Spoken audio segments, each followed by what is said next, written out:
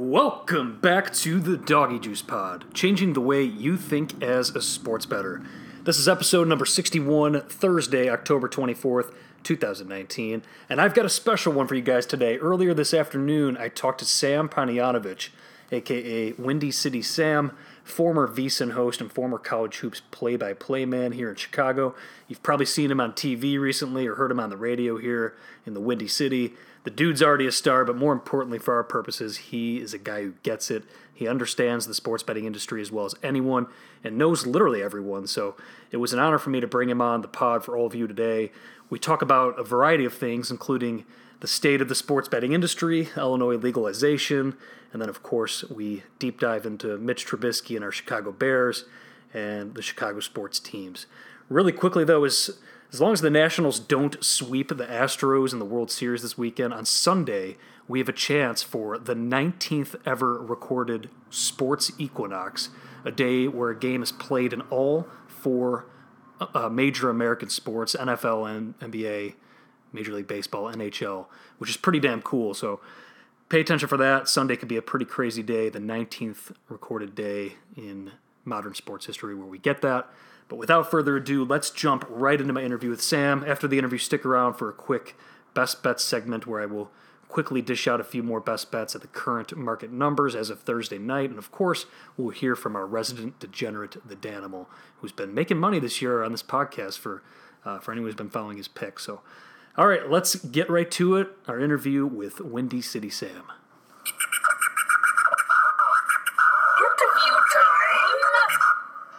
Ladies and gentlemen, I am pleased to bring on the first DoggyJuice pod guest who is such a big deal that he has a blue check mark next to his name on Twitter. Chicago's very own Sam Panayotovich, a.k.a. Windy City Sam. He's here with us now. How's it going, Sam? It's going great, Mike. Good to be here, and I'll give you that $20 for that tremendous intro. All right, I'll take it all in ones, please, because I want to hit up a local establishment later tonight, maybe. So tell us a little bit about yourself. Like, I mean, you've been around this industry for a long time. You're Chicago born and bred. But how did you tell us about like your history? Like, how did you first break into the radio? Well, it's funny. I actually was going through some boxes. I was unpacking some stuff from Vegas today, and I found this old nameplate from when I was working overnight hotel security at a hotel downtown, and the Westin made us list our passion. And I was laughing because I knew we were going to do the show today, and I found this nameplate, and the passion said radio. So I was in high school, and I started doing just radio out of my basement on the internet for the sports network that doesn't really exist anymore. And I started doing it more and more, and then got down to University of Illinois and decided, all right, I want to do this. But the problem is I spent more time doing radio shows in my dorm and in my apartment than I did going to class. So when it came time to committing to a program, I was undecided at the time. I didn't have a parent umbrella. I wasn't in the College of Media or College of Science or whatever, so I was undecided. I didn't have a home, and I had to apply. So I applied to the College of Media, and I said, here's all the stuff I'm doing. Here's what I want to do. Here's my show. Here's my podcast. And they're like, yeah, well, your grades suck, so you can't go. So I left and transferred to Columbia College, downtown Chicago, and they were giving me opportunities to do stuff right away. So while I was working part-time overnight hotel security, I was also interning at different stations around Chicago and then calling college basketball play-by-play for the UIC Flames, which I ended up doing for about 10 years after the fact. So it started as a hobby in high school, and then it morphed into a career. And it's funny looking back at that nameplate. You know, I'm 30, just turned 30 in March. 10 years ago, I knew what I wanted to do. I figured it out late in the game, but that's really how it started. Man, that's crazy. I mean, everyone has their own unique story, but that one's really unique. And Columbia is like really good school. My best friend who lives out in LA works in the film industry. He went to Columbia, and they've helped him get really awesome. They're like really good with like the hands-on stuff. He's had internships like when he first broke out of Columbia. He interned at Conan O'Brien, worked at Universal Studios. So they really do a good job of setting you up with that real world experience at Columbia. They give you the toolbox, and they let you pretty much do it yourself. You know, at U of I remember sitting down with one of the guys at the Daily Illini. The station there is WPGU, and that was the real chin in the air station, where all the kids from Naperville end up working. And they're like, yeah, well, maybe by the time you're a senior, you can have a show. And I get to Columbia and they said, we don't even have a sports show. Would you like to host it 2 hours? Yeah, I would. Would you like to call UIC basketball? Yeah, I would. Would you like to cover a Bulls game? Hell yeah, I would. So here's the platform. Here's the easel. Here's the brush. You do what you got to do. And I think that was the best part about Columbia. They also allocated your schedule accordingly. So they let you do, rather than, your traditional undergrad, you're doing like a 10 to 10:50 Monday, Wednesday, Friday. You were able to do at Columbia 3 hours. Like you did all your 3 hours for one course a day. So you did Monday from 4 to 7. So I could load my Mondays and Wednesdays and Fridays at school, and then I could intern all day Tuesday and Thursday. So they really made it easy for your schedule, and you were flexible to do really whatever you wanted to do. So I'm very grateful for the opportunities they gave us. And yeah, like they set you up with internships, but just because you had an internship didn't mean that it turned into a job. You had to bust your ass. And right. Luckily I was able to make a couple of things work over the time. All right. Well, Columbia College administrators, please send that $20 to Sam and I, and preferably all singles if you can. So moving on from college then, 'cause I first encountered you. This is weird for me to actually host this podcast, quote unquote, with you, because I'm familiar with you in the host chair because you worked for VSiN for a year. That's how I first discovered you, and you were great at hosting the shows there and stuff. How did that come about? And can you tell us more about your VSiN experience? Sure. Yeah, I reached out to them. They were looking for hosts, and Chicken Dinner was a podcast we started. Joe Ostrowski and I, who is rising. He's now at radio.com sports doing You Better You Bet, and he's one of the big voices in Chicago gambling, Chicago sports betting, I guess, for that matter. But him and I did this show because we worked for not competing stations, but we were on different parts of the dial. He's on the Score and I was on 720. So we were just shooting the crap one day. And I said, look, man, we should do a show on sports betting. There's nothing here in Chicago that would allow us to work together. There's also nothing in Chicago that talks sports betting. So we started this podcast called Chicken Dinner. And long story short, VSiN tried to hire Joe. They wanted him to move out to Vegas, move his family out. He has a wife and 2 kids. And he just wasn't all in on the move. I know the family wanted to be close to home and the parents are still around and everything. So he couldn't do it. They then offered him a podcast, which he took, but then VSiN said, you can't do Chicken Dinner anymore. And I'm like, whoa. So VSiN killed Chicken Dinner Part 1. So I had to find a new co-host, and Joe Romano did a great job. So then 2-3 months go by, and VSiN's still looking for a host. And I actually took it to myself, and I reached out to them, and I emailed some of the guys in the front office and said, hey, here's some of the stuff I've done. Here's Chicken Dinner. Here's some interviews I've done. Here's my portfolio. If you still need hosts, let me know. I'm willing to relocate. And I think they saw that last line of the email and they thought, oh, all right, here we go. Here's somebody young and cheap and, that's looking to bolster our bench, because initially I didn't know what I was going to do. They hired me as a host, reporter, producer. And at first I didn't have my own role. I didn't have my own show. I wasn't working with humans yet. So it was really just sort of a whim. I just packed up everything. I drove across the country in February of 2018, and I put in about 15 months at VSiN before it went south, and that's a different topic for a different day. But, yeah, I reached out to them, and they needed the help because they were going to add more programming, and they needed the bodies, really. That's what it came down to. All right. Well, I've been a big believer in what they've been building, not necessarily the way they've been building it, but you and I have talked about this. I think there's that massive void here, or there was the massive void, at least, you said you went out there in February 2018, and that was 2 months or 3 months before PASPA was overturned.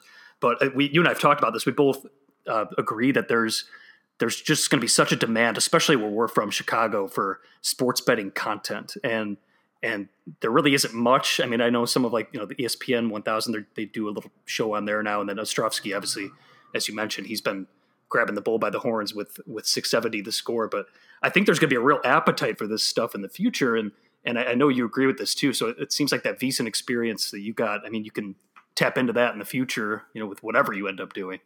No doubt. I mean, the opportunity they gave me a satellite radio show on XM, and the platform that they gave me was incredible. The opportunity to walk into a sports book every single day and work and talk to these sports book guys like Chris Andrews and Jimmy Vaccaro at the South Point, and just not so much talk to them like while they're at work, but the conversations you have with them at lunch.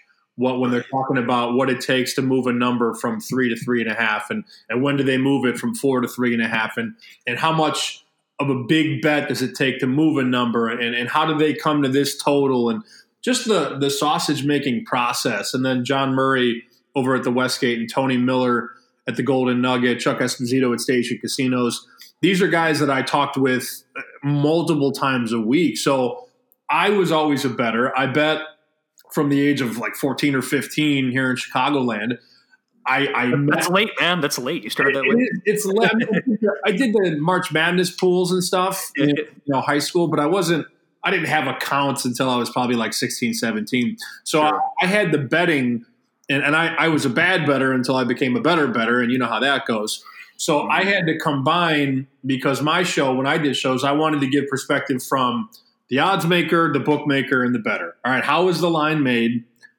The bookmaker, how do you take the bets? Where do you move the line? How do you move the money? And then the bettor, okay, what can I bet? Where can I bet it? How can I bet it? So I always tried to incorporate all three arms of bookmaking and betting and odds making and try and funnel that into what I thought was an entertaining program. And I think more times than not, we did a good job. Oh, no, yeah, it was amazing, man. It was part of my daily routine, just watching you guys. I mean, still, some of those VSiN shows still are. I still think that Paulie Howard and Mitch Moss, Follow the Money, is like the best thing going. They're great. Those two together, and I'll tell you what, there are a lot of people in this business, and I'm not talking sports betting. I'm talking about just media in general. There are so many people that when the light goes on, they turn into somebody that they're not, and it's fine. I mean, it's fine to have a character, and it's fine to be a persona or whatever, but those guys are the same guys they are on and off the air. I've watched Paulie Howard sweat a moneyline parlay. I've watched Mitch and them play the video poker. I've drank with those guys, went to dinner with those guys. Those two guys, they are genuinely, they are the same guys they are on and off the air, in and out of the studio. And I think when you have that, and they're such relatable guys. Right. You know, right. They're sweating games, yeah, just like us. Sweating games, yeah. Now, I will say this. They're on in the morning, very early, 4 to 7 Pacific. So they never had to sweat bets live like I had to do when I was doing the green. There was one time I had like $500 on a football game, and it was the game that Bill O'Brien completely – it was first and goal at the 1. And mind you, the game is on in the studio, and my job is to monitor all the games. And at this point, I think it was a 10 a.m. slate West Coast. So there's 7 or 8 games in the morning. And I'm trying to channel what's going on all these games. And and if there's a big moment or a big play, I have to go there. So I'm looking at all these televisions. I needed a touchdown from the Texans. I got first and goal at the 1. And Bill O'Brien got Deshaun Watson in the shotgun at the 5, right? Of course. They were down 4 or 5. I needed a touchdown, and I'm on the air, so I have to maintain my composure. But at the same time, I got a nickel on the Texans to win the game. So I'm being tortured because they go for it 4 different times. I think 3 of the 4 were out of the shotgun, and then on 4th and goal, they don't end up getting it. And I lose my bet, but I'm still on the air, and I can't really swear, or I can't lose my lunch. But it was quite a balancing act to be on the air. When you have skin in the game and you're on national radio, hell, worldwide radio, it's XM radio, it's everywhere. It was a tough act to balance sometimes. That's hard. Yeah, Bill O'Brien, shame on him for putting you in that situation. He's prone to doing that to a lot of people, but that's unreal. I mean, I don't know how you juggle all that, especially like on a Sunday morning with all that going on. But I mean, I see that now, like some of the shows they do live at night, you know, half the time they're glancing up at the screen, you know, the World Series screen or something like that. But that's an interesting aspect of being a sports betting, you know, on-air reporter when you have skin in the game like that. It's like impossible. Mike, I'll tell you what, there was nobody like that show that we did, the Green Zone, and I worked with Brady Cannon, and then it eventually became a show with Kenny White and myself. There was nobody that ever did a show like that.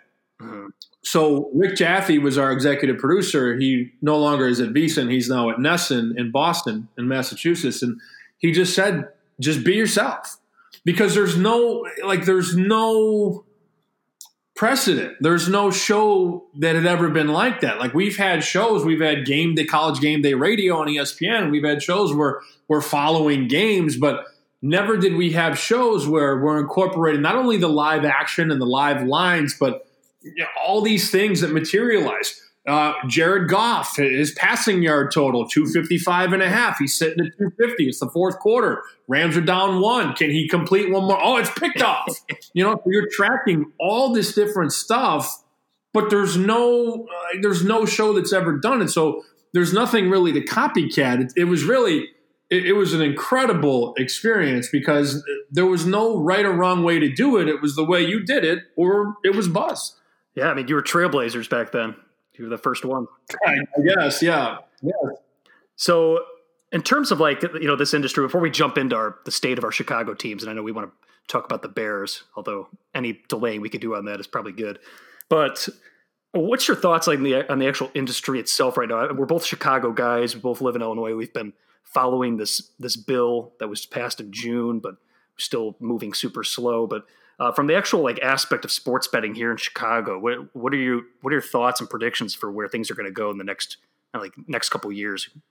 I feel like I've been blindfolded since May. I don't know what's coming. I don't know where it's coming from. I read all the stuff, and I think there's a lot of great sites out there that chronicle what's going on. I think Mitch from the Sun-Times has done a great job of it. And there's a lot of sports content gambling writers that are doing a good job. The problem is we just don't know what these politicians are up to.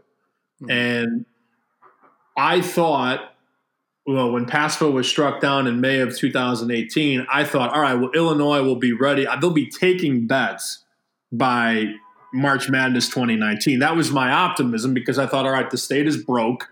They need the money. It's very simple. It's a slam dunk. Let's make this work.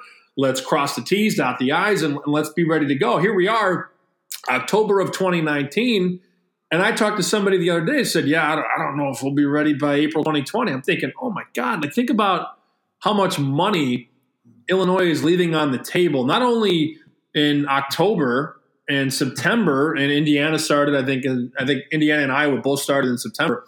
September, October, November, December, we go all the way to April 2020, and that might be done by then. We're talking 6 months of profit where our statesmen are crossing the border of the West, crossing the border of the East, and laying down, they're trying to give you money. They're trying to make money. Right. And they can't do it because the state can't figure it out. And that's the problem when you have too many cooks in the kitchen, like the Boston Celtics last year. When you had Kyrie Irving and Gordon Hayward and Jason Tatum and Jaylen Brown, and you had all these guys, Terry Rozier, you have one basketball. The Boston Celtics are like the state of Illinois. There are too many cooks in the friggin' kitchen. Right, I've been preaching that since day one. I started this podcast last September. That was literally since day one. That's been my fear. I've been saying it on here. And just too many hands in the cookie jar. There's too many competing interests. And then you see the Arlington racetracks of the world here basically come out publicly and say, we're not even going to apply for a license the way the law is currently written, just because it's so overburdensome. I think the big sticking point for me, besides the official data, mandate that's in the law, that's very confusing. That's a whole separate issue. But the lack of mobile, for the first, the requirement of in-person mobile registration for the first 18 months. I mean, just that alone is going to keep so many people on their couch downloading the offshore apps instead, or like you said, traveling across state lines into Indiana or Iowa, who have way better, their laws in the other states are so much different. If you look at the Iowa law, it's so reasonable, the tax rate, the licensing structure, everything. And they were able to get going really quickly. And we're missing out on all that revenue. We missed out on this entire football season. And now, the big worry here in Illinois, like you said, is are we going to be ready by next football season? To lose out on two of them would be criminal, in my opinion. Now, the mobile sign-up, I think that's a little overblown because, even at the South Point where VEASAN broadcasts from, if you wanted to sign up for a mobile account, you still had to walk in and sign up physically. So it's hard to get a mobile account without actually going in and showing your driver's license and proof of address and all that. So I think that's a little overblown because you have to walk in, number one, give them your information. They have to see who you are and verify that. Then you have to give them the cash to put in the account. So I think that issue is a little overblown. My thing is, though, you're looking at, because Hawthorne Racetrack, which is what I heard, they're spending $450 million on a casino, resort, theater, bowling alley, restaurants, all that stuff. They're bringing in PointsBet. So you're looking at these operators here in Illinois, and I know guys that are hedge fund managers, and I know guys that are local bookies that are like, hey, well, you need $25 million for a local license. But if you attach yourself to a casino like PointsBet is, you only pay $10 million. So that's the rush here. All these operators or potential would-be operators are trying to find the brick and mortar joints to align with, because some people had $10 million or they had $15 million. To go from 10 to 25, then $15 million doesn't just hang on a tree. You don't just find an extra $15 million. So now there's all these casinos that are going up, but eventually they're going to partner with PointsBet, and when DraftKings and FanDuel are allowed back in, there's only so many places to align with. So it's really the race or the rush to align with an establishment to save yourself $15 million. That's going to be even wilder once we are try and iron all that stuff out. Right. No, it's true. And if I'm not mistaken, the Ohio or something, the off or the online only license is going to be, there's a delay on that too, correct? I think that's like a year or it's 18 months later. I think. Yeah. But you can have it if you like, if PointsBet goes into Hawthorne, they can, it's the PointsBet Sportsbook at Hawthorne, right, and they help build that brand. And then once they lift that arm, you're able to drive right by, and then it's the PointsBet mobile app. So it's an opportunity for a company to come in, sort of lay the foundation, iron out all the kinks, and then 18 months later, all right, we're ready to rock with mobile. Right. So right now, DraftKings and FanDuel could partner with a Rivers Casino, but they can't use the DraftKings FanDuel name. They can use the technology, but it would have to be branded under the Rivers Casino. So it's interesting the way the skin license will work out here in Illinois. I mean, but at this point, I'm just hoping that they could start moving on to that, the license granting, stage, because right now they're stuck in limbo. And I know that just a couple months ago, they opened up, I think they actually closed it a few weeks ago, but a 1 month open comment period. I don't know if you read any of those comments. I sent a pretty lengthy email to the Illinois Gaming Board because they opened it up to comment from stakeholders and people who are genuinely interested in hearing their voices or having their voices heard throughout this process. Did you pay attention to any of those? I did not. I'm just going to take this a different direction. I'm amazed at how you're so involved in this, but you're not. You know what I mean? How many emails have you sent on this topic in the last year? How many do you think? Well, I reached out to a few. You want to set an over under, and I'll give you a nice I'd set, okay, so you sent me an email, so that's one email. You sent an email there. Let's jack the total. I'm going to say in the last year in sports betting terms, you probably sent about 72 and a half emails. Oh, man. It's cold call emails, hard under, but overall, back and forth emails, that's not the worst number. Probably still the under, though. But yeah, in terms of cold call, I sent an email out to Zalewski, the lawmaker who was working on the law for a while. And you have to applaud his efforts too throughout that whole process, because he was working with so many competing interests, and that must have been just a complete nightmare, as a lawmaker. And I usually don't give lawmakers too much leeway, especially here in Illinois, but that must have been quite the task to balance all those interests with everybody coming at you from so many different sides. I mean, remember that ad blitz that we were getting for a good few days here that the FanDuel and DraftKings were behind, basically going after Rivers and some of those other casinos? Yeah, I remember that. I mean, it was wild. And I was in Springfield. I remember I went down with my dad, who was lobbying for video poker and also for sports betting. And, we're down there, and the shift in the perception. I remember going down there a week before deadline, because May 31st is the date. That's the date you're supposed to get everything done. And then if it has to go to extra time, then you need a supermajority, which is not just 51%. You need 60%. So a week before May 31st, the language out of Springfield and the rumors out of Springfield, it's not going to get done. And I kept saying, no, it's going to get done because you have the right people in leadership. Zalewski was the one that moved it along. But then once you got the power and the respect of Tony Munoz, Illinois State Senator, and Bob Rita, State Rep, once those two helped guide it to where it needed to go, and then you had J.B. Pritzker, the governor, who I was told was going to do whatever it took to get it done. You give Zaleski a whole bunch of credit. Zaleski was sort of like he's like the running back that took it 80 yards, and then the full, like Mike Allstott ran it in, right? Right. That's a great Mike Allstott, but without your between the tackles guy and your guy running outside, you're not going to get down to the goal line. So it was a collective effort, and the three of them worked together. And even though Mike took a step back, he was still there all the way down to the end. Mm-hmm. And it's almost like the offensive lineman in your analogy there was the gaming package, the more expansive gaming package that the sports betting law went under. I think that's what finally, obviously Rita had a lot at stake with that.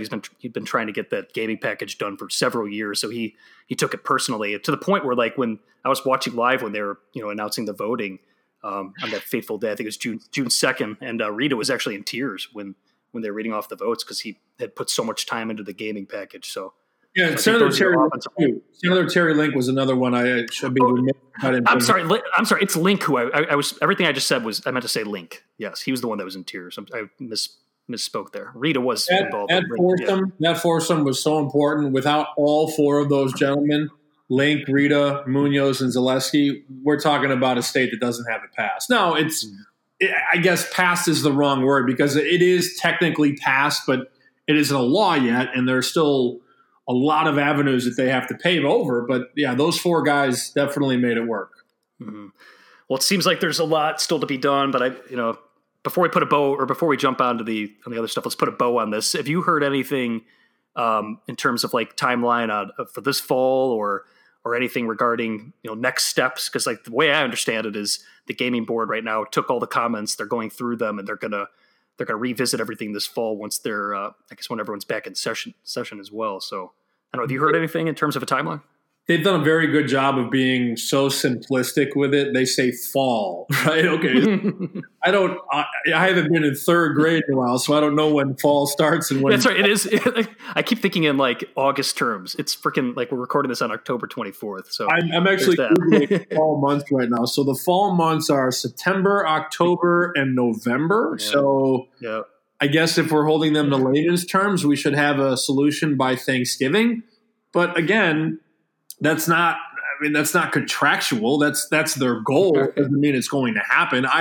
If I had to bet over under fall, I'd probably take the over and think we're probably crossing into winter by the time the gaming board gets all their stuff together. And then the governor has to look at it again, and the lawmakers have to look at it, and the operators have to look at it, and the taxpayers have to look at it. So it's a long process, and I'm not very optimistic that it'll be done by Thanksgiving. Right. And then the licensing process, which itself takes forever. And especially, I'm just going to go out on a limb and say the process for issuing out licenses in Illinois is not going to be one of the faster ones. If I made the over-under April 1, 2020, that we'll take a bet in Illinois, would you take over or under or after? Yeah, I was just going to say we should set a line. Man, that's tough. That's a great number. That's sharp, man. Like April 1st, I want to be optimistic there, but at the same time, I think I'll take the over, and here's why. Because I don't think there's as much of a rush. Well, I guess you have NBA playoffs and baseball season will be kicking off, but like I feel like they'll be less rushed after March Madness ends and the Masters passes through. I guess you have NBA playoffs, NHL playoffs, but there's kind of in the summer lagging months, besides like the Euros and stuff going on, there's not much of like a push, like a desire to get it done quickly at that point. So I'll take the over. I'd probably take the over too, and I think in some weird roundabout way, Illinois is able to look at some of the states right now that are going through good times, like New Jersey, and then also conversely look at states like Oregon. Like they don't know. Yeah. Oh my God. Yeah. Don't get me started. What they're doing. So that's so bad. So you have now a chance to amend some of the wrongdoings in this bill. Just because the bill passed as is doesn't mean that it can't be changed. So They can go through and they can find these flaws in the bill. And if there really is no rush, like we obviously don't think there is one, because if there was one, it would already be legal. They can iron everything out and roll out the best possible platform by next July or August as we get ready for college football and pro football. They don't care about like NBA playoffs, NHL playoffs. That's nothing compared to the NFL and college football. It's really it. And it's not like, I'm not expecting the local teams to be involved too, in the NBA and NHL playoffs. So I agree with you. I think before next football season would be, I mean, it's kind of criminal that it would be that late, but if they can get it done by then, I think that's a pretty realistic goal. But let's move on. Let's talk about our Chicago teams now. Let's shift this because we've been talking about boring legal stuff, but let's actually talk about the nitty gritty, the stuff that people want to hear. Our Chicago sports teams, man. Let's start with the Bears. I mean, this is just excruciating the way the season's going right now. I'm sure you've talked to guys beforehand. You knew more than most about Trubisky before the season started. I mean, a lot of guys were on it, last year, but it has been a brutal start. And I think Chicagoans are finally coming around. They finally seen the light on Trubisky, that he's just not the guy. He's a nice guy. I mean, I've always said I wish you could have Trubisky's temperament on, with Jay Cutler's arm, but unfortunately that's not the case. But how the hell do the Bears, what the hell do they do moving forward, Sam? Matt Nagy has to put him in better situations, that's for sure. I mean, you can't trot him out there in the first half of a 12-10 game. That was the score at the half, 12-10. So it's not like the game script really changed. How do you call over 20 passes and only 5 runs? It's so bad. Play calling, like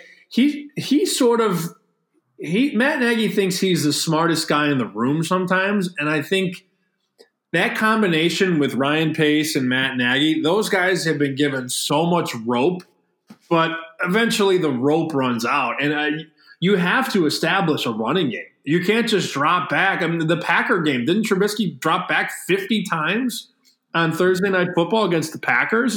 You just can't do that, because if you know his strengths are operating out of the RPO and building off of the run game. He's not going to drop back and pick you off. He's not going to, throw 65, 70% accurate and throw receivers open. He has to literally he's so reliant on hitting the open target, but then he can't scan the field either. So he hasn't developed well. And I'm not saying it's over for Mitch.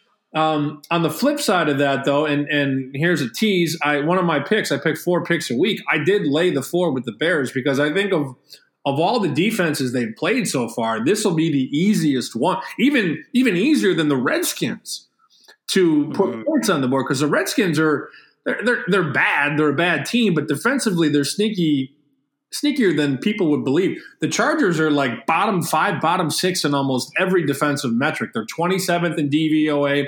They're 29th against the run. I think they're bottom 10 against the pass. And I don't like their offense at all. Phillip Rivers is out there shot putting the ball. The run game is not good because the offensive line is bad. Like that Charger team, they suck. And I think if you look at the ATS mark to me is a real testament of how good a team is against perception, because here's the number and what's the record. They are 1-5-1 against the number. And I know the wise guys always love to bet Phillip Rivers as a dog getting points because, 5 minutes left in the game, he's going to be down a touchdown one way or the other.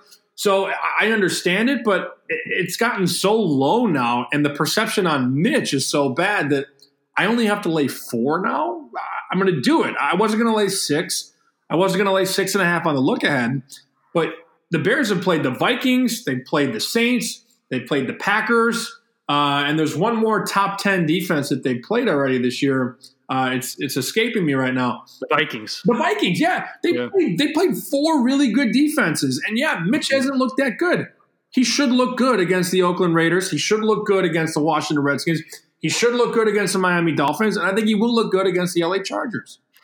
Yeah, I mean, if the Bears have any get-right matchup that's like tailor-made for them, this is it, because the Chargers are so banged up, and they've had guys dropping left and right. And then on top of that, if you want a coach, obviously Nagy's had his issues and stuff, and I agree with what you said before, that I think he thinks he's the smartest guy in the room. But if you want a coaching mismatch in favor of the Bears, I mean, Anthony Lynn is just – seems like a nice guy, but oh my God, the team just keeps finding new ways to lose, the Chargers team. But tracking back to Trubisky, and I've been on this since before the season started, and Warren Sharp really did a good job.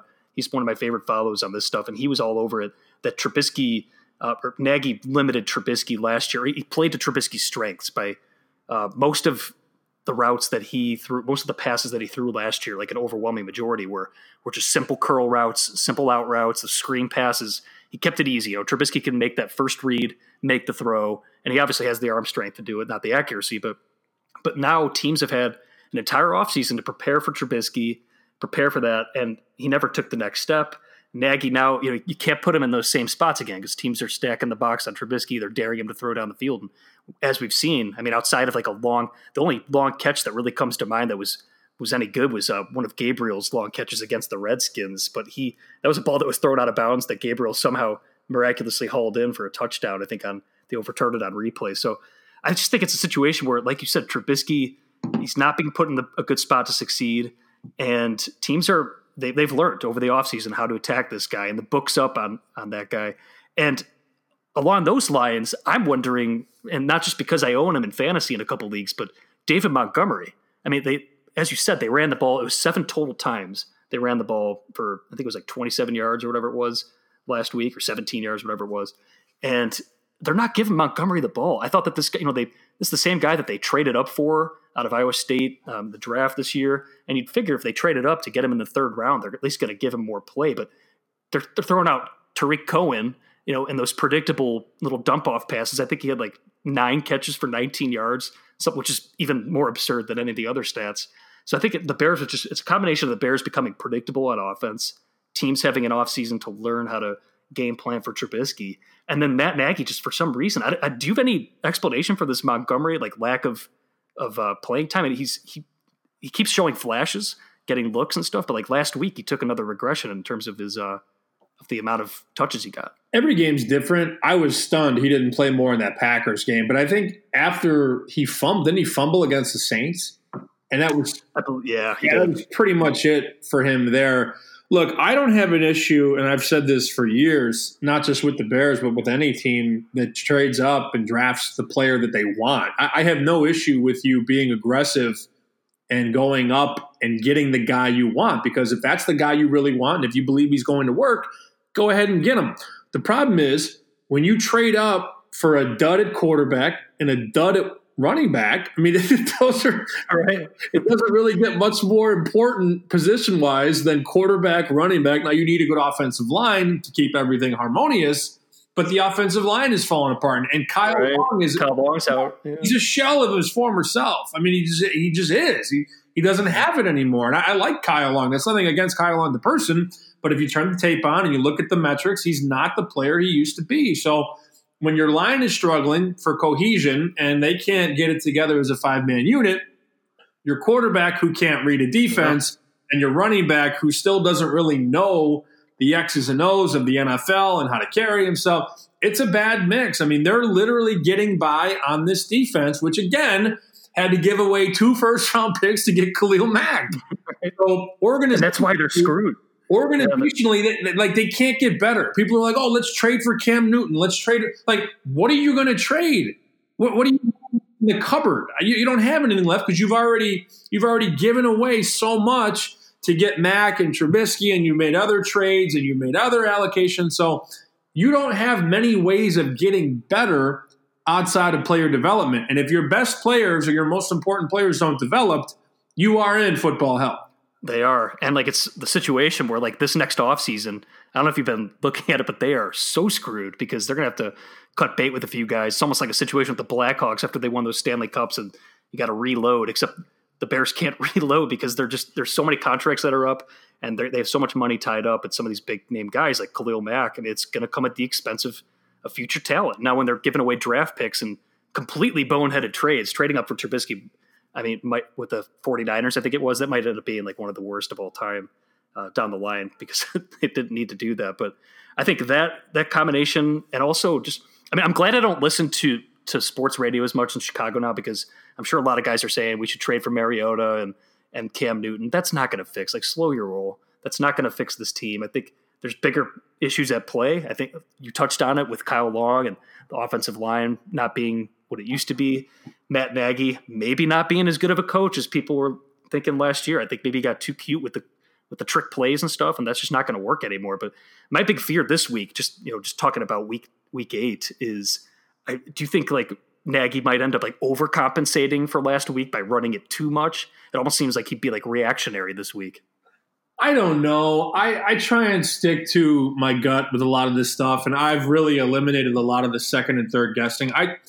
I just think that there's nobody that is wanting to bet the Bears. Like last week, there was actually still some people around, and not just in Chicago, because Chicago fans are always going to bet Chicago teams, but nationally, I can't find one person that wants to bet on the Bears here. And I'm looking at the ticket splits.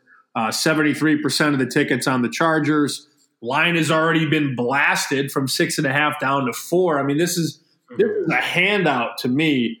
Not that it's going to win, but just if I were to tell you before the season that the Bears would only be laying 4 at home to the Chargers, you would have bet a lot of money on that. So I'm trying not to overreact, and I really think this Bears defense is going to eat the Chargers alive. Phillip Rivers, he just can't throw the ball down the field anymore. So I think it's a better matchup for Chicago defense against the Charger offense than it is for anything the Chargers can do to Mitch Trubisky. That's what I'm sticking to. It may be right, it may be wrong, but that's the way I'm rolling this weekend. No, I mean, I agree. If there's any team to look at this point, it's the Bears. I mean, I on my stuff, I don't want to get involved till 3, which we're not going to see. I mean, most likely, unless like something on game day, the ticket splits and there's some money to back that up, more on the Chargers. But yeah, clearly, if you're going to bet on the Chargers, the ship has sailed on the value. And if anything, now there's betting value on the Bears. So I hope you're right, man. I mean, it's one of those spots where like both of these teams had pretty sky high expectations entering the year, and everything's just went south for both of them. I mean, with injuries and boneheaded coaching mistakes, and obviously the Melvin Gordon thing in LA, but then obviously in Chicago, we know all the issues here. So it'll be an interesting game, and I hope you cash it. If it ticks down to 3, that's when I'll get involved. But right now, I don't know, man. I got to see it first. Maybe I'll get involved in running or something. Well, by the time you see it, then the bookmakers will over adjust, and then if you jump on the Bears next week, then you'll be screwed. Yeah, I know. You got to beat it. You got to beat the market correction. And I think the market is overcorrected now. Like I said, you can do the work, and that's the funniest part about this racket. You can do the work, like in college basketball. You could beat a total by 8 points on the under, and then the game goes to overtime, right? Or you can, you could be all set in football. You're laying 7, and the kick goes up for the extra point, and it bongs off the upright, and you win by 6. I mean, you could do so many things right with your handicapping and still lose, and I think that's why we still chase it at the end of the day. I've come to the point now with my betting that like when I make a bet, I just think, and this maybe has helped me like in like a therapeutic psychological way, but whenever I make a bet now, I just think, obviously it has to be plus EV, at least perceived. And I just think in terms of if I made this bet 100 times, what's going to happen? It helps me come to terms with those, when I'm watching the game and a crazy pick 6 happens or something like that. I'm like, all right, well, that's one of the 44 or 45 out of the 100 where I'm just going to get screwed. But, in my mind, if I'm making the bet, I'm like, okay, at least 53, 55 of those 100 times, this one's going to come out my way, then I'll make the bet. That's at least how I train myself. Yeah. I like it. I do. Mm-hmm. But it at least helps deal with some of those bad beats. I don't know, maybe you could have used that when you were on air with VSiN with a $500 play on Bill O'Brien. So I just don't bet on Bill O'Brien anymore. I can't. I'm looking at the board right now as we do this, and I'm looking at those 7s. They're all disappearing. Houston has had a lot of really good wins this year. That team is, if that team was a stock right now, they'd be near the top. They'd be near the peak. And I'm not saying that they can't cover against Oakland, but I think look ahead number was 5.5. It got to 7. They've already beaten the Chiefs. They've had a couple other good wins. This would sort of be the time to go against them. And I'm never going to lay 7 with Bill O'Brien. I know you said you made number 7, but I've talked to a couple bookmakers that have said the sharp money is coming in against the Houston Texans. So people are lining up to bet the Texans, but the big money is coming in on the Raiders so far. Yeah, my biggest bet last week was the Colts. So, that like you just said, selling high on the Texans because they were coming off that win over the Chiefs the week before, and the Colts are only. I mean, I get them at pick'em last week, and that team's, I think, still underrated by the marketplace. Although this week, it's kind of tough because they're laying against the Broncos. I think numbers actually come down a little bit. So I'm assuming it was sharp money to move it because that was sitting at 7 with a little less juice on the Colts. But now I'm seeing a lot of 6.5s and 6s out there. So I think that was a good spot to get in. But like, I don't disagree with you at all that the Texans are a team to maybe look to fade, especially since they put up so many points. It's more of a public team, I think, because they're exciting to watch. Deshaun Watson's amazing. I mean, another just terrible, I guess, whatever the opposite is of feather in your cap for Ryan Pace is passing up on not only Mahomes, but Deshaun Watson and trading up in the process. to get Trubisky. So, yeah. So let's talk. Speaking of, this is a perfect segue actually, and I'm a total amateur on journalism, but I got to give myself credit for this one. Speaking of bad coaches and bad management decisions, the Cubs, new manager, and I know you're a Sox guy, so I should preface this. I mean, I'm a Cubs guy myself, but most of my friends are Sox fans, and it makes sense. Our age group, the whole Michael Jordan connection. I know you're a South Sider too, so you have even more of a reason to be a Sox fan. But the Cubs, man, and I want to hear your take on your White Sox, but first I want to hear what you think about the hiring of Grandpa Rossi as their manager. I'm worried that, his lack of experience. I mean, first of all, I think that's probably overrated, his lack of experience, but I don't know about the type of clubhouse he's going to bring. And I'm still processing it, but do you have any thoughts on the Cubs hiring Grandpa Rossi as their new manager? I don't like it, but I don't like a lot of things that Theo has done over the last couple of years. And remember, and I get flack for this all the time. Anytime I critique the Cubs, it's a freaking web. Anytime I critique the Cubs, there's Sox boy. There's Sox Sammy. It's no, I bang the hell out of the Sox. When the Sox deserve to get reamed, I will critique them. When the Bulls and the Blackhawks and the Bears and the Cubs deserve to get critiqued, I'm going to critique them. Name me, you're the Cubs guy, and I'm answering your question with a question. Name me a move in the last 2 years that Theo Epstein has made that you've really, really liked. Can you? Yeah, I mean, or no. That's my yes, agreeing with you. Right. Okay, so that was a pretty quick answer out of you, but at the same time, you're going to be forever indebted to Theo because he broke the curse, and your grandparents and your great grandparents can finally rest in peace because the Cubs were, it's this weird friggin' web where they win the World Series in 2016, and you would think that bought Joe Madden. I mean, I would have thought that would have bought him a lifetime contract. Right. But they're in the business of winning. And when they don't go to the postseason and go far, now Joe took them to the NLCS in 15. They win it in 16, NLCS in 17. They make the playoffs, granted a 163 type deal in 2018. And then this year they missed the playoffs. It doesn't matter what the manager says to you or if he slaps you on the ass or yells at you in the club. The players have to perform. Mm-hmm. And Kyle Schwarber, he had a lot of home runs this year. It was a good year for him.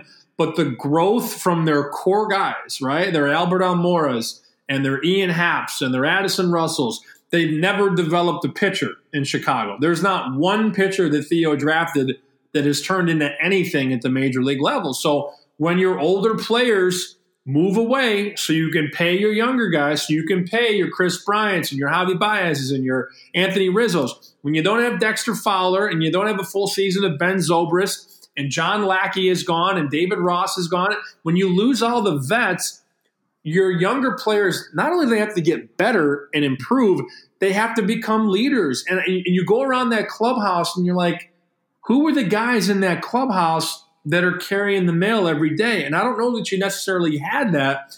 That clubhouse in 15 and 16 with Lester and Lackey and Ross and Fowler and Zobrist and Hayward, they had a lot of good guys that were able to, lead by example. I don't know that you have that anymore, and your younger players haven't developed. And Theo's also given away a lot of bad contracts. I mean, the Brandon Morrow signing, right, a train wreck.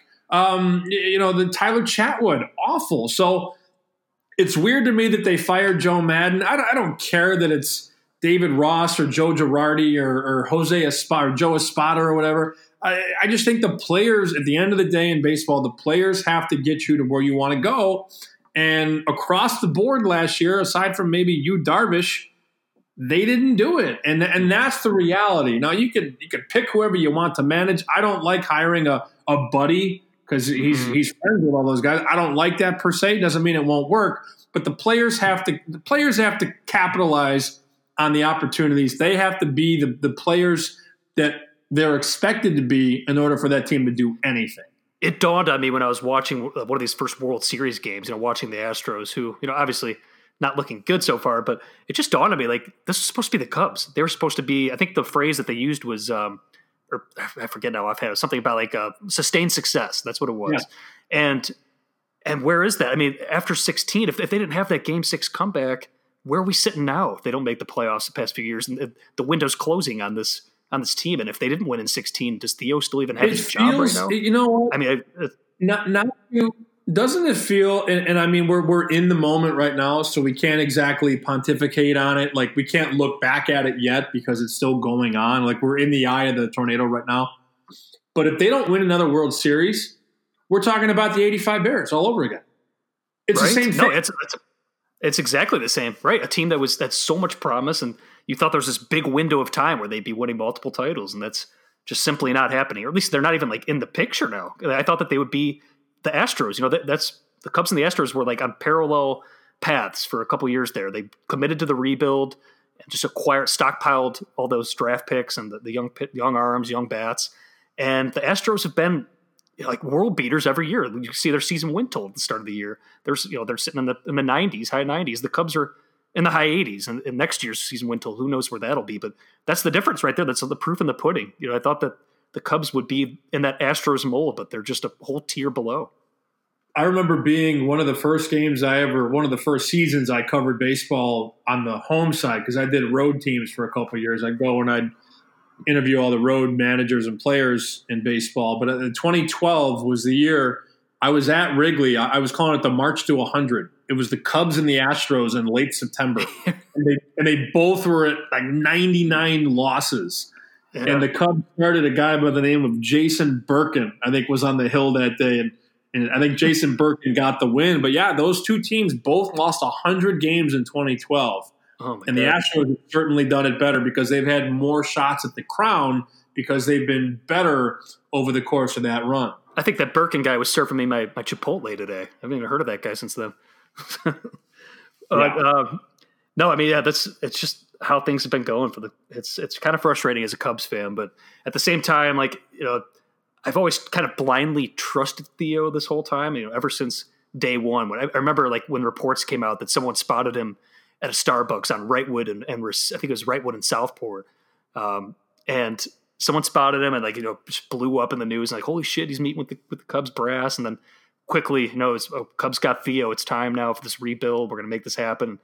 It's come a long way since then. We got the title, but I can't help but think, you know, if he didn't have that title, you know, it's almost like he probably it would be viewed as a disappointment, you know. And if they didn't have that World Series from 2016, you're probably looking at a situation where the Cubs are back at square one almost. I mean, they obviously have a lot of young talent still, but it's been frustrating. I mean, we did get the title. I'm never going to fully complain, but it's still been frustrating. So let's move to the other side of town where your White Sox are in the middle of that rebuild. I really want to hear your thoughts on how that's going so far, and maybe even like if you compare it to the Cubs rebuild. But do you have any faith in the Sox getting this done right and being actual contenders in the next year or two? Well, wait, are they rebuilding? Because Dave Kaplan told me they weren't rebuilding anymore on TV like 2 months ago, and I almost fainted. No, I guess they're not. Well, if Cap says they're not rebuilding, then I guess, you know, they're not rebuilding, even though the GM the week before said that they just ended the beginning of the rebuild. So whatever. Whatever stage they're in. It's very similar. I mean, they did what the Cubs did, where they dug the tree out of the ground and they got rid of all the branches and all the leaves and they planted the new tree. I mean, the longest tenured White Sox right now is Leury Garcia.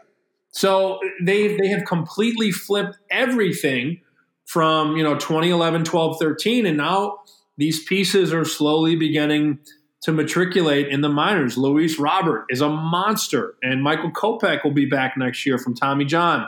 You've got Nick Madrigal, the second baseman. Andrew Vaughn was their first-round pick last year, and he hit a whole lot of bombs, granted an A-ball this year. You've got other pitchers, Dane Dunning, who also had Tommy John. You're just starting to see these guys come up, and Moncada had about as good of year as he could. He had a very similar year to Mookie Betts. But because Mookie Betts was the MVP last year, and it's like, oh, well, Mookie Betts is much better than Moncada. No, put Betts and Moncada's years in 2019 side by side. It's hard to tell which player's which. So Moncada had a really good year. Eloy Jimenez almost hit 30 home runs. So you can see it. You can envision it. And now I just think you need the right manager. I feel bad for Ricky Renteria. I don't think he's the guy when they're ready to win. But he was so good with those young Cubbies when they came up, and Right. It's almost the same exact role. Yeah, they're going to dump him right before the title run. I think Omar Vizquel is the manager when they're good. Now, what do I know? But I think he's a minus manager. I think he's good with the young Latin players, and he was a former first-round pick himself, so he knows what it's like to go in and out of games and up and down. But I still think they need a stronger presence in that locker room when they're ready to win. So I think a guy like Omar Vizquel would be better, and they're grooming him already in the minors. He's already rising quickly. But it's exciting to see them. Now you need these prospects to turn into players, right? Because prospects only go so far. You only get that prospect tag for a year or two, and then, all right, can you play or can you not? And I think they've done a good job. Nick Hostetler and Rick Kahn, they've allocated their resources accordingly, and they've done a good job of not only pitching but also hitting. And then when you have Chris Sale and Jose Quintana, you're able to flip those guys for prospects and Adam Eaton and all that. So it's good, but you got to get them up, and you got to make sure the players develop. What if I made this prop? Will the Sox have more wins than the Cubs next year? The yes would be plus about $1.35, and no would be minus 165. How would you bet that? I would say no still, just because that's not the worst price, but just because I'm trying to go through like the divisions in my head right now. I guess that now that I'm thinking about the AL Central, not some of the lack of talent, I guess that does kind of bring it down for me in my head. But just off first impression, I would think the Cubs, you might see some sort of injection with Rossi in the fold, and also obviously it depends on what they do with their off seasons and stuff. So I don't know which direction they're going to go. I mean, obviously if the White Sox start becoming buyers and changing the lineup and acquiring guys to make that push, then my opinion can change. But I still think the Cubs, they're still in clear go for it mode, quote unquote, in this window. And the White Sox, I don't think they've totally made their intentions clear. So if it's just straight up who has a better record at, what were the odds again? We said minus 165 and plus 135. So splitting the difference would be minus 150. Yeah, so 165, 135. You look at the AL Central, though, and this is the elixir. The Royals won 59 games last year. The Tigers won 47. Mm-hmm. It's 38 games against those two teams. I imagine the Twins will regress a little bit from 101. They won 101. The Indians are getting older every season. They won 93. Sox won 72. I think the Sox can win about, like 87 games next year, and I'd put the Cubs win total at about 88, 89. Interesting. Now that's a ceiling for the Sox. That's like their, I was going to say that's a jump on the Sox. I think their win total this year, if I'm not mistaken, was like 74, 75. And the Cubs was 89. Castellanos, if they sign Castellanos, who has been rumored to want to stay in Chicago, and if it's not the Cubs, it'll be the Sox. I know they want Anthony Rendon to play third. If you bring those two bats in, you bring up some pitching. Hopefully Kopech is back. Carlos Rodon is back. They've got a closer already. That team is pretty close to being a contender, no doubt. Mm-hmm. So in order to consider it a success for you, at the end of next year, I guess, like where would you want the team to finish? I mean, or I guess maybe not even like next year, but like where would you want to see them, a year from now if we were having the same conversation in order to feel good about the Sox moving forward? A success would be 85 wins next year. The icing on the cake would be a wild card spot. And then I want a division title by 2021. I think that's fair. If you follow what they've done since trading Sale and Eaton and Quintana, they bottomed out. Last year they were like 63, 64 wins. This year 72. I think 85 is not out of the equation going forward for 2020. And then you better be ready to go by 2021. You better be ready to contend for a division title, because at that point, all your stalwarts that are on the team now, Moncada and Jimenez and Tim Anderson and Zach Collins and all the guys we talked about in the rotation, they're going to still be here. And then you add in all the young guys. I mean, that's 2015 Cubs. And that team, I believe they won the wild card, and then they beat the Cardinals in the first round of the playoffs. So I think that's a very similar path that you should pay attention to. I actually thought the same thing entering this year. I thought maybe it was a year too soon. Clearly, that ended up being the case. But I thought even entering this year that the White Sox can have an almost 2015 Cubby-esque type of year. But it looks like you said, that's in line to be next year potentially. So obviously you can't expect anything of that caliber, because I think the Cubs won in the high 90s or something like that, in their 2015 year. But still, they can make a jump quickly, especially if they get off to a nice start. If they're in an easy division, it can happen. So we shall see. Before we finish up, because I know this is it always goes longer than I expected to, but this has been great. I always ask this to my guests, or at least I haven't for a while, but if I gave you $1,000 right now and all the odds were equal, so odds are not part of the equation, which Chicago team wins the next championship? Which team do you put that $1,000 on? Probably the Chicago Blackhawks, only because I don't believe in the Bears offense. I don't think the Cubs have the pitching. I mean, that rotation next year, you're not going to have Cole Hamels. John Lester will be 36 next year. Yu Darvish probably has a little regression. The White Sox, I think, are probably still from a World Series contender, probably 2 or 3 years away. You still have Jonathan Taves, Patrick Kane, Duncan Keith, Corey Crawford. You still have some heavy hitters in that fold. You got some younger players like DeBrincat and Dylan Strome.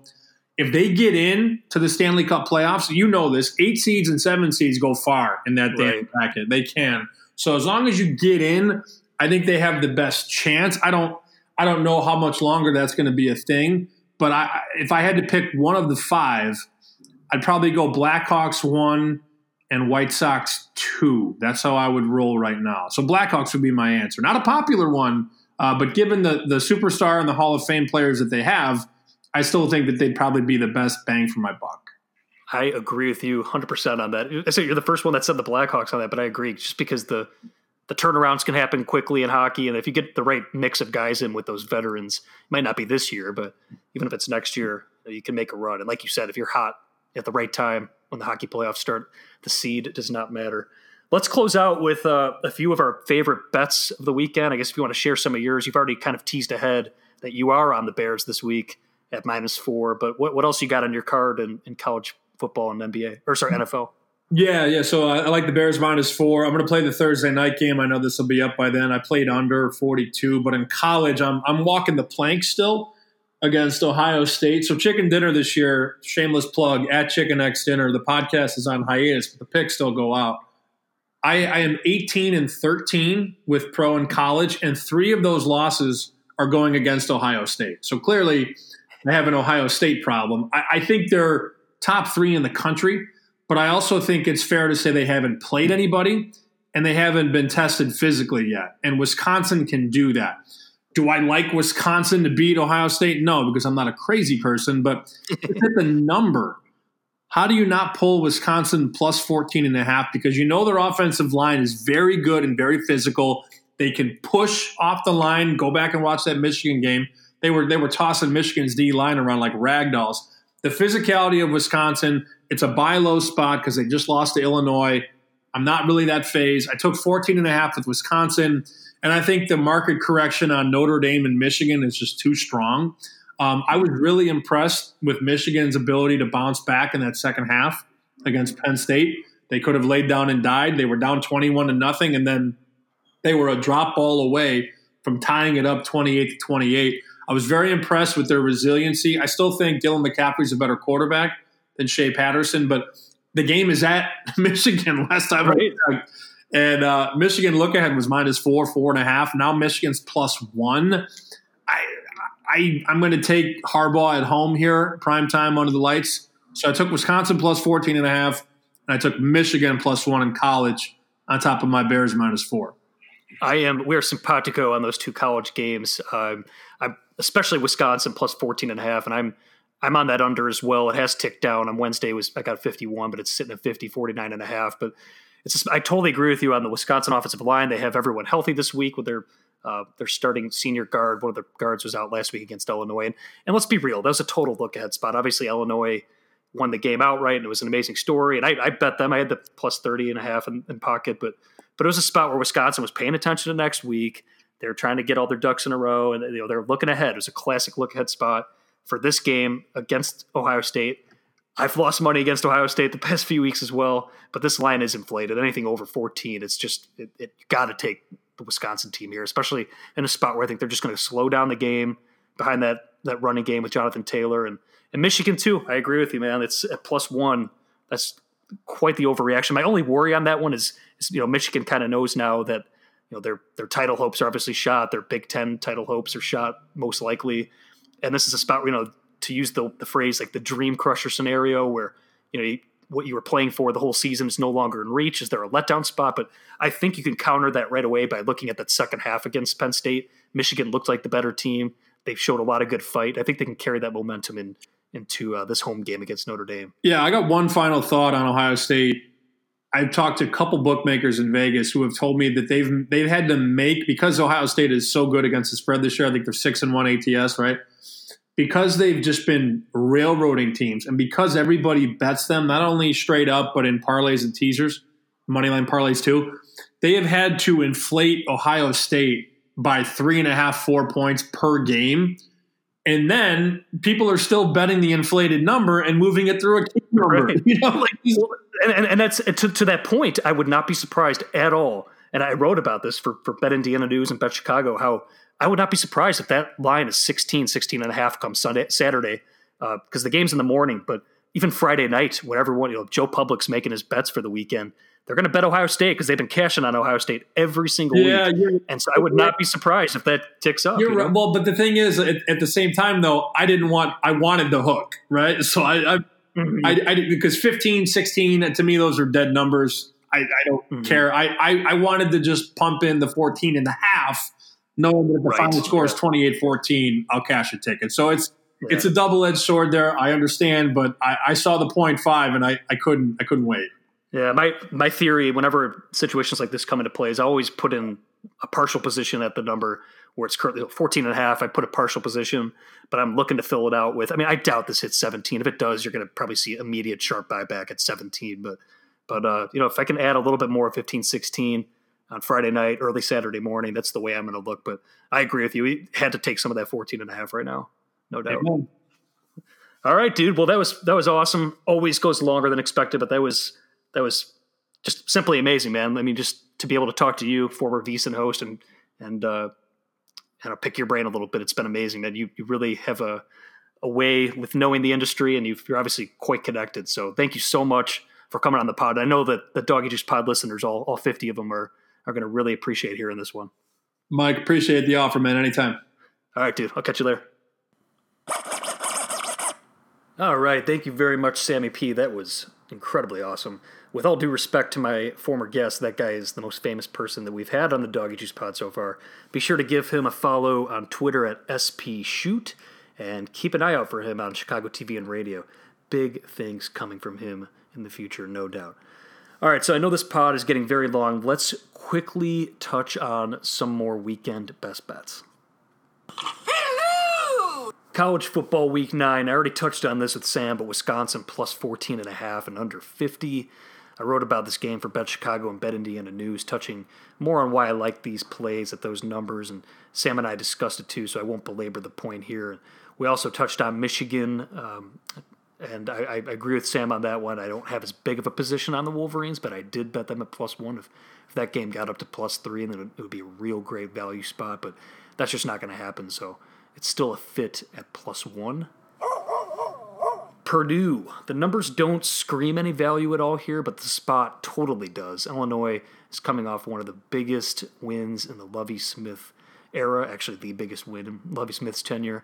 I got this game lined at close to where the market number is, but I still bet on Purdue at -9 and -9.5. The line has since ticked up to 10 now, so a lot of the value is lost, but nothing wrong with a small position on the Boilermakers here. It's just a spot where you just know Illinois was not focusing as hard on practice early in the week. They had all those TV interviews and all of the pomp and circumstance from their big historic upset win as 30-point underdogs against Wisconsin last week, who was clearly looking ahead for their game against Ohio State this weekend. So it's just a spot where Illinois, it's not like they all of a sudden became a really good team last week, far from it, and I think they've been sitting high off that big win, so total letdown spot for them here against a Purdue team that I think is really starting to build momentum with their replacement quarterback.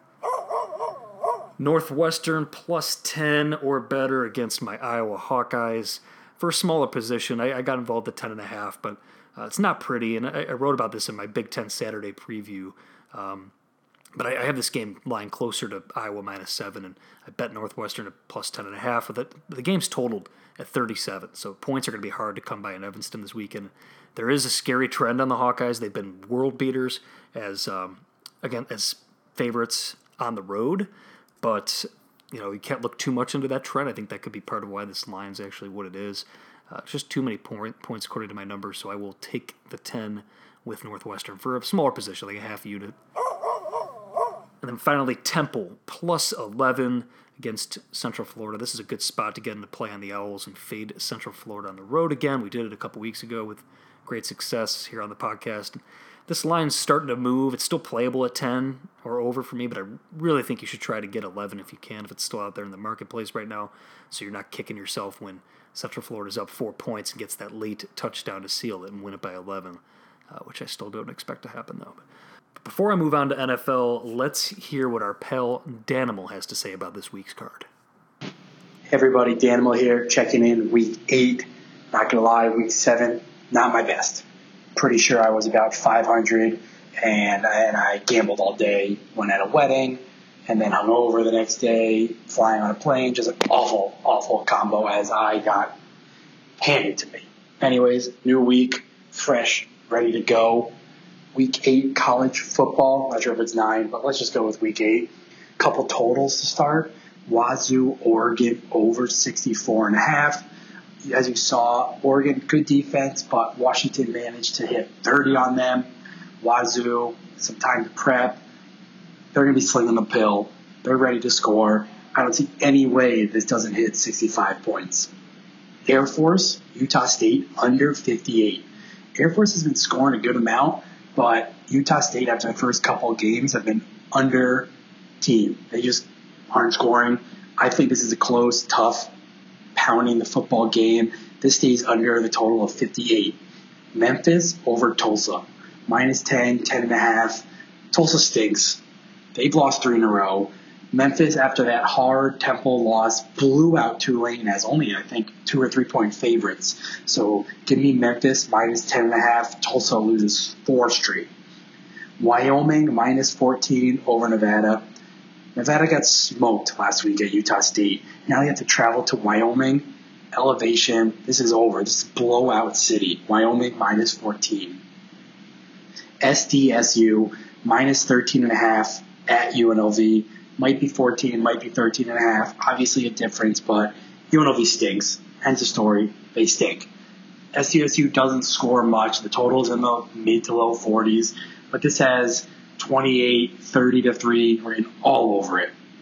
Lastly, I can't forget him, my totals guy. IU, Nebraska, over 51, 52. This guy's on fire. He can't lose. He won't lose. NFL, got a 3-pack here. Jets +7 over the Jags. Yes, the Jets looked like a high school team the other night. Darnold seeing ghosts.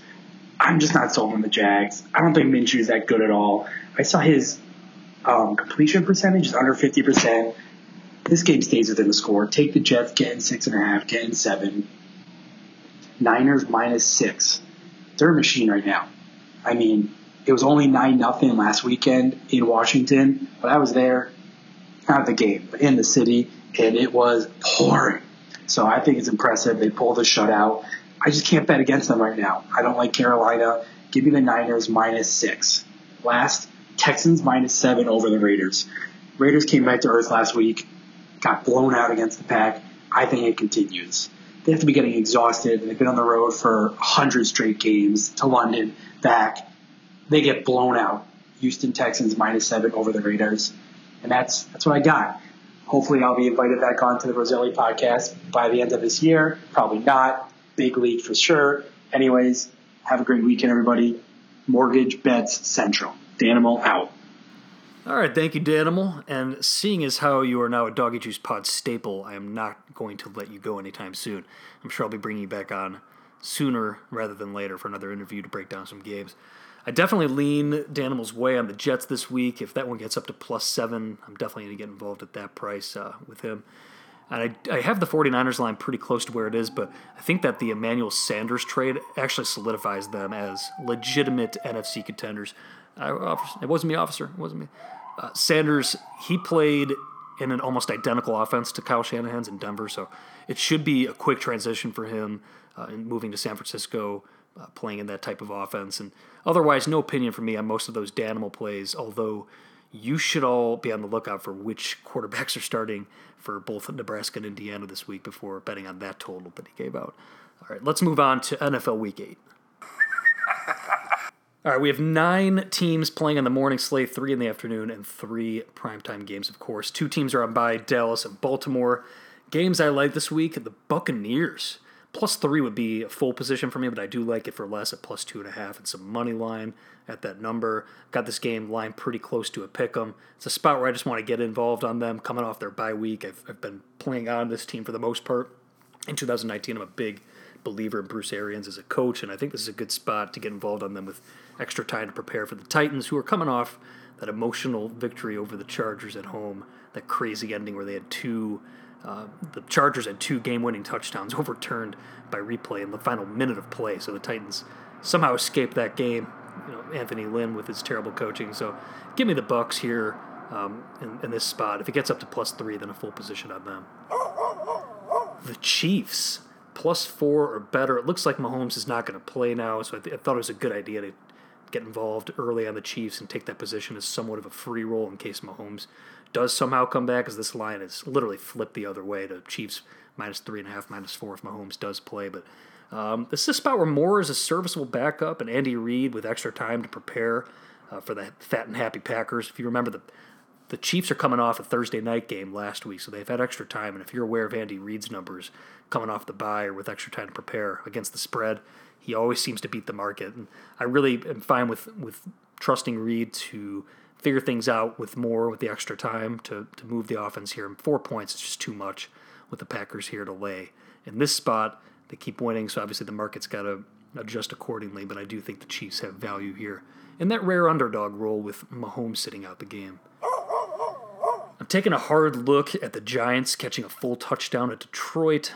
The Quandre Diggs trade to the Seahawks did not send a good message to the Lions players this week. I think that's really hard. How do you deal with that as a player when you see one of your fellow teammates getting traded and getting blindsided by it? Reports came out that he had no idea that this was coming. So, unfortunately, it looks like the market is onto this, and you have to pay a premium now to get a full touchdown with the Giants.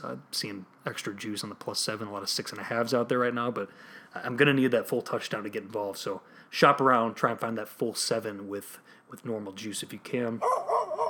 And then a smaller position on the Dolphins on Monday Night Football, catching +14 or more. You got to catch 2 touchdowns or more on this one. It's going to be tough for the Steelers to get margin with an offense that really doesn't air it out at all. If you look at some of their numbers, they really don't throw the ball much past the line of scrimmage. It's going to be tough for them to build a margin in this game. And not only that, but they're going to want to play it safe with their quarterback, Mason Rudolph, coming off that terrible concussion against the Ravens a few weeks ago. So I just think they're not going to want to be as aggressive with him, play it safe, look for the safer conservative plays. And on the other side of the ball, the Dolphins, of course, are the worst team in the NFL, worst on my power ratings by far. But at 14, Ryan Fitzpatrick at quarterback, I like them to stay in that number more often than not. So grin and bear it with the ugly road dog on Monday Night Football. And then finally, the Bills. I lean the Bills. I haven't gotten involved at -2. I have this game lined at I have them -3.1. So any situation where they're laying less than a field goal, here's a good spot against the Eagles, they're not playing their 3rd consecutive difficult road game. If you remember correctly, I was pretty big on Minnesota at -3 a couple weeks ago. They beat Philadelphia outright at home, and then last week the Cowboys beat the Eagles as well. And now the Eagles have to play another tough road game against one of the best defenses in the league in Buffalo. And I think the market is overvaluing the Eagles, expecting them to finally make it happen this week. I'm not so sure that's going to happen. Plus the Bills, they were outgained by the Dolphins last week. They were kind of punched in the mouth early in that game. We're honestly kind of lucky to win that game outright. There's a situation where they got a turnover in the red zone. They're about to go down 2 scores in the second half in that game. So I think the game really got the Bills' attention, and they're going to come into this game against the Eagles with a little chip on their shoulder to take out Carson Wentz and really solidify themselves. But I have not played that game yet. All right, so thank you very much for listening. I know this podcast went a little long, but I hope you enjoyed it. NBA season is underway, so I'll be looking to dive a bit more into that in upcoming pods. And of course, college hoop season is less than 2 weeks away as well. And for those of you who know me, you know that college hoops is my favorite sport to handicap. That's going to do it. Follow me on Twitter and Instagram at DoggyJuice, and be sure to give this podcast a rating and a review on iTunes. Give it a subscribe.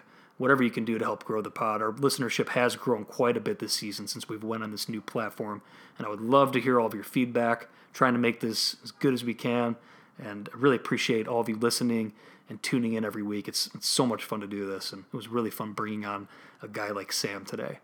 All right, everyone, I will talk to you all next week. Enjoy the games this weekend, and good luck with your action.